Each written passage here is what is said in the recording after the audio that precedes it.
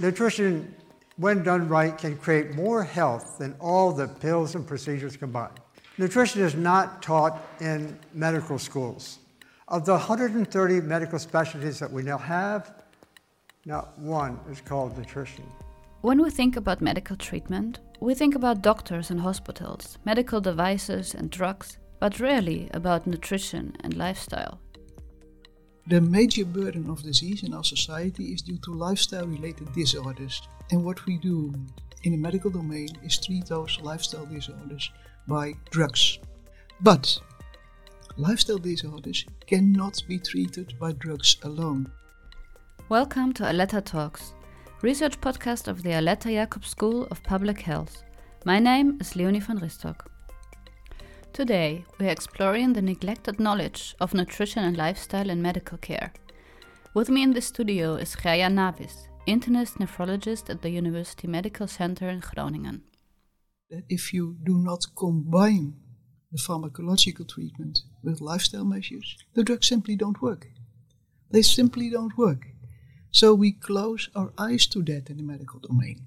And we stimulated to do that by the pharmaceutical industry because they want to sell the drugs as a simple solution. The impact of the way we live and eat on our health is still very much neglected in medical treatment, even when treating diseases that are known to be caused by food and lifestyle. How come that despite all the knowledge that we have on the relationship between lifestyle and chronic diseases, this still hasn't changed? One of the reasons that lifestyle is neglected in our medical professional life is that we do not know how to deal with it. So it makes us uncomfortable. When we prescribe drugs, that's what we have been trained to do.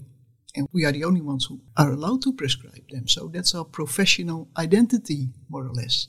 But when it comes to lifestyle, it's much more fuzzy. And everyone has an opinion. So doctors are trained to treat conditions with pills. And Gaia Navis is a doctor too. What made the difference for her? I was trained as an internist nephrologist, and a nephrologist treats kidney patients.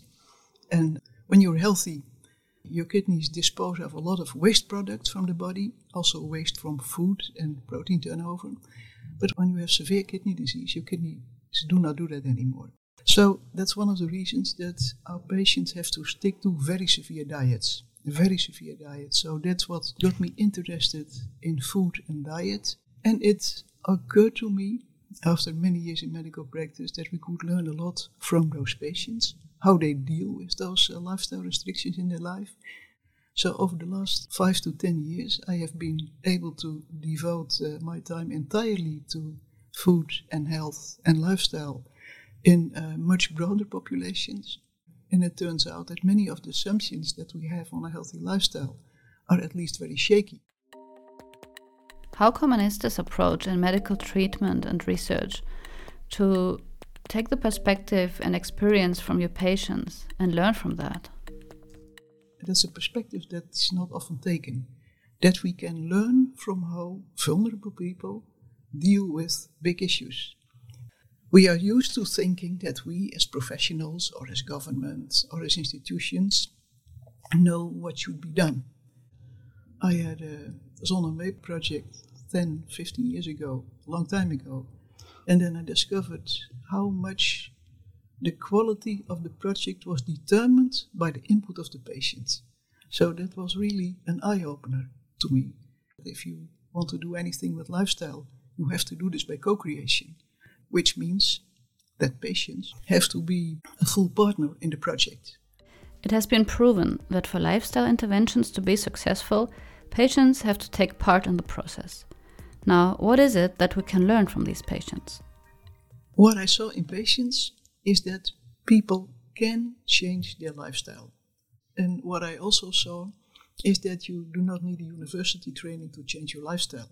And one of the things that we learned, very practical, was simply give people feedback on what they achieve in their lifestyle programs. It's a much more important message than you think at first glance, because there's a big therapeutic nihilism on changing lifestyle. When I come to an audience with, I don't want to insult anyone, but with psychologists, it all starts with and that it's very difficult, and that you need motivational counseling, and that it's so difficult to change your lifestyle. But if you approach it this way, well, you discourage people from the start. That's also what I got back from my patients. Stop motivating me because I'm motivated. That's why I'm here. Help me to realize this. How can this be done practically? So this means implementing it comes down to health literacy, food literacy, how to do it. I think it's important to realize that most people can do much more than you think, once you help them to do it. And that's something different from the common perspective of de zelfredzame burger.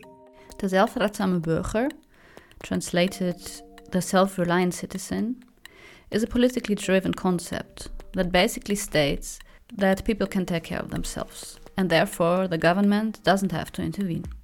But there's a difference between respecting people's autonomy and leaving them to their fate when they're in need of help. How do you help people shape their own lives? How do you help people to take the driver's seat? Well, not every patient can take the driver's seat, of course. But the first thing you have to learn as a professional is to realize that if you are in the driver's seat, the patient will never take the driver's seat. You have to limit yourself in your good intentions to take over.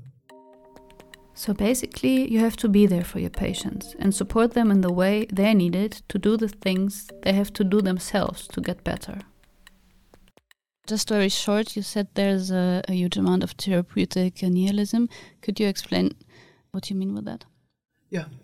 Therapeutic nihilism is when professionals think this patient will never make it. This patient is not motivated, is too stupid, is not willing, etc., etc. Every healthcare professional starts with an idealistic view. You want to improve people's lives. That's why you work in healthcare.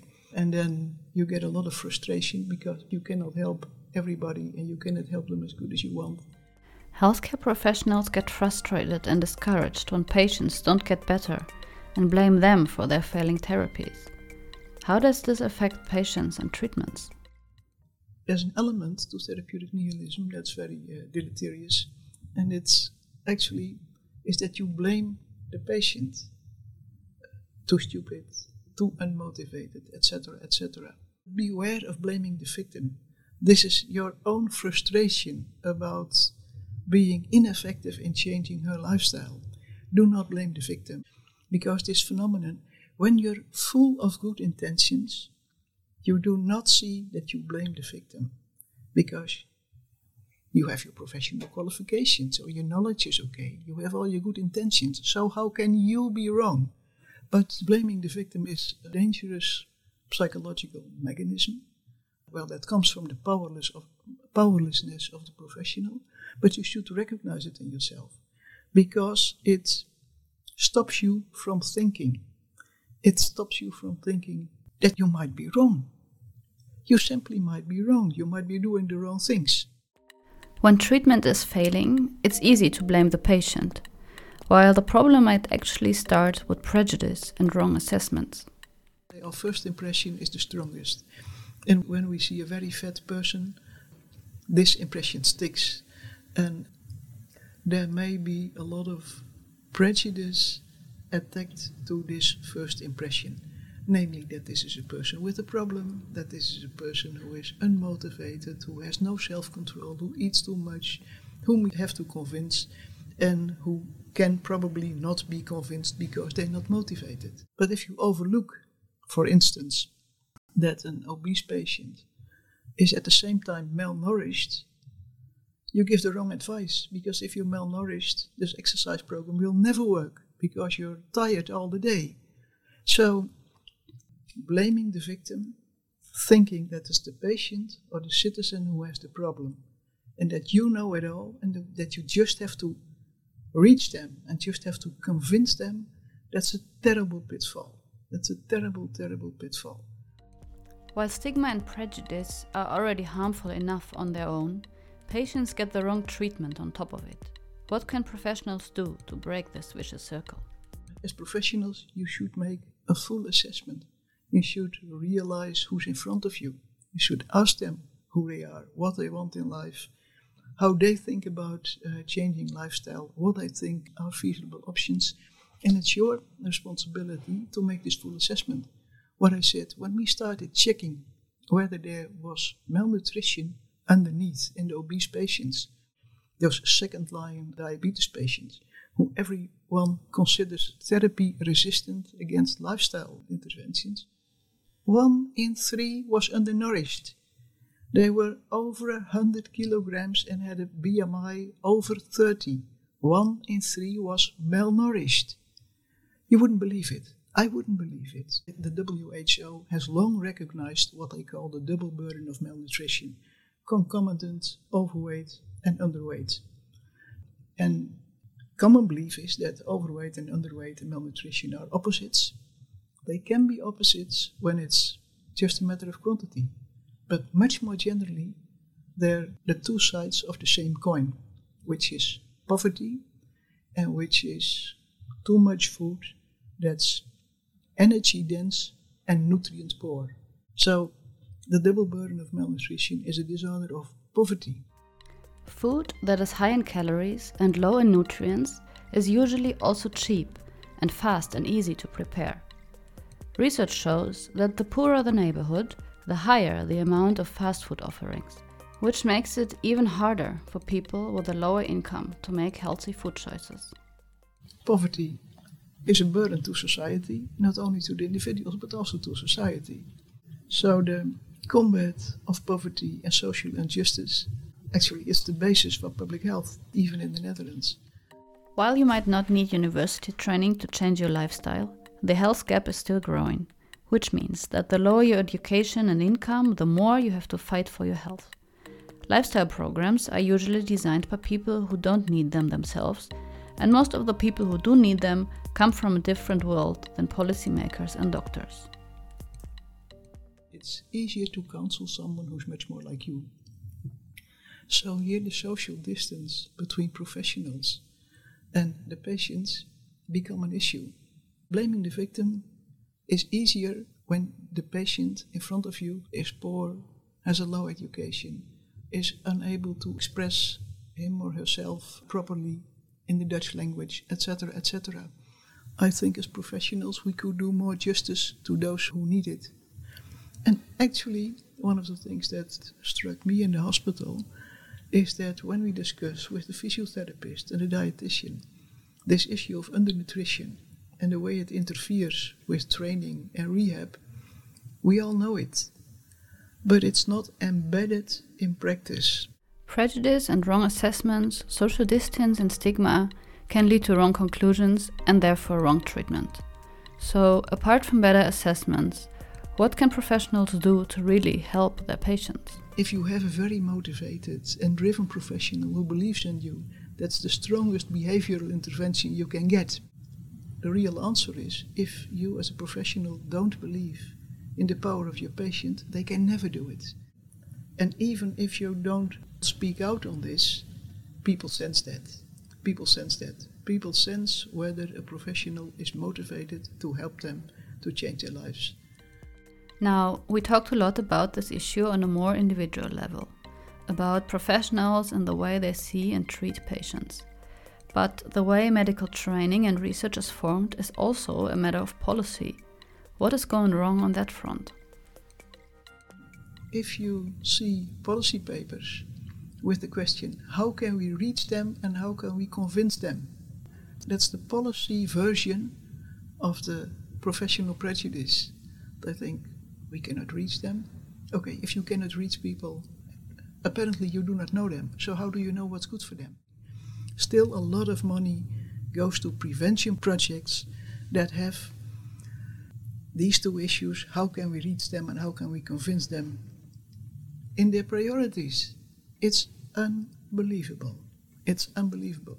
So the prevention world is partly lagging very much behind what we can know from the current state of affairs. So that's too bad. So I understand it's a complex issue and maybe it's a too simple question, but what do you think is like the biggest problem in this whole question? So let's say the fact that business profits are so prominently driving policy is one of the big issues underneath problems of obesity, public health. The legal system should value these health issues against the business issues. There are a lot of things that the government could do. I told you about my encounters with psychologists who tell me to nudge patients towards a good direction, and nudging is also something that's very common in public health. We think we have to nudge people, but they are nudged all the time. They are nudged all the time by the big commercial parties and the business models lying underneath. And those business models are terribly powerful. They are terribly, terribly powerful. So while we, in designing programs, are thinking about how difficult it is for people to change their lives and whether it's ethically allowed to nudge them, people are really under a tsunami of nudging that drives them into spending their money on things that are not good for them. And in our system, this is all allowed because business interests prevail. This should really be changed. So, policy is biased by prejudice and neglected knowledge, and profit weighs stronger than health interests, even though it is well known that healthy populations are better for the economy in the long run. So, what should be done? What should be done is, first of all, restrictions on these aggressive nudging from commercial parties, but it can take a long time. Before we have realized that, what we should do is make people aware that they're being manipulated and make them being aware that they can close their minds to this nonsense. Make them aware that it's just about their money. And what's even more important is not only their money, it's about their lives. We have to empower people to make their own choices, and to be aware about this overwhelming nudging. Well, the word nudging is actually too kind to all this commercial violence. That's actually an interesting question, I think. Is it actually possible to make your own choices? If you're nudged all the time and, let's say, victim to commercial violence, how possible is it to actually make a free choice? Yeah, that's... you need a philosopher to that. But let's say, as a doctor, I look at what I learned from my patients and I saw that there was a minority who was able to make the choices for a healthy living by themselves and to realize it. And again, those were not the people who had a lot of money, who had a higher education. Those were personalities, realizing I'm here and now, it's my own life, and what I can do, I can do. The government needs to act, but big changes usually go slow. And in the meantime, we can start by creating more awareness to the way we are being influenced, so we can start to make choices that benefit our health and our life, instead of filling the pockets of the food industry and pharmaceutical companies. This was Aletta Talks with Gaia Navis and the neglected knowledge of nutrition and medical treatments. If you like this episode, please like and subscribe and listen to our other episodes. In our first episode with human rights lawyer Brigitte Hubes, we talked more about freedom and the influences of our environment on the choices we make. Click on the pop-up link to listen to this episode directly. For now, I want to thank you so much for listening. Take care and talk soon.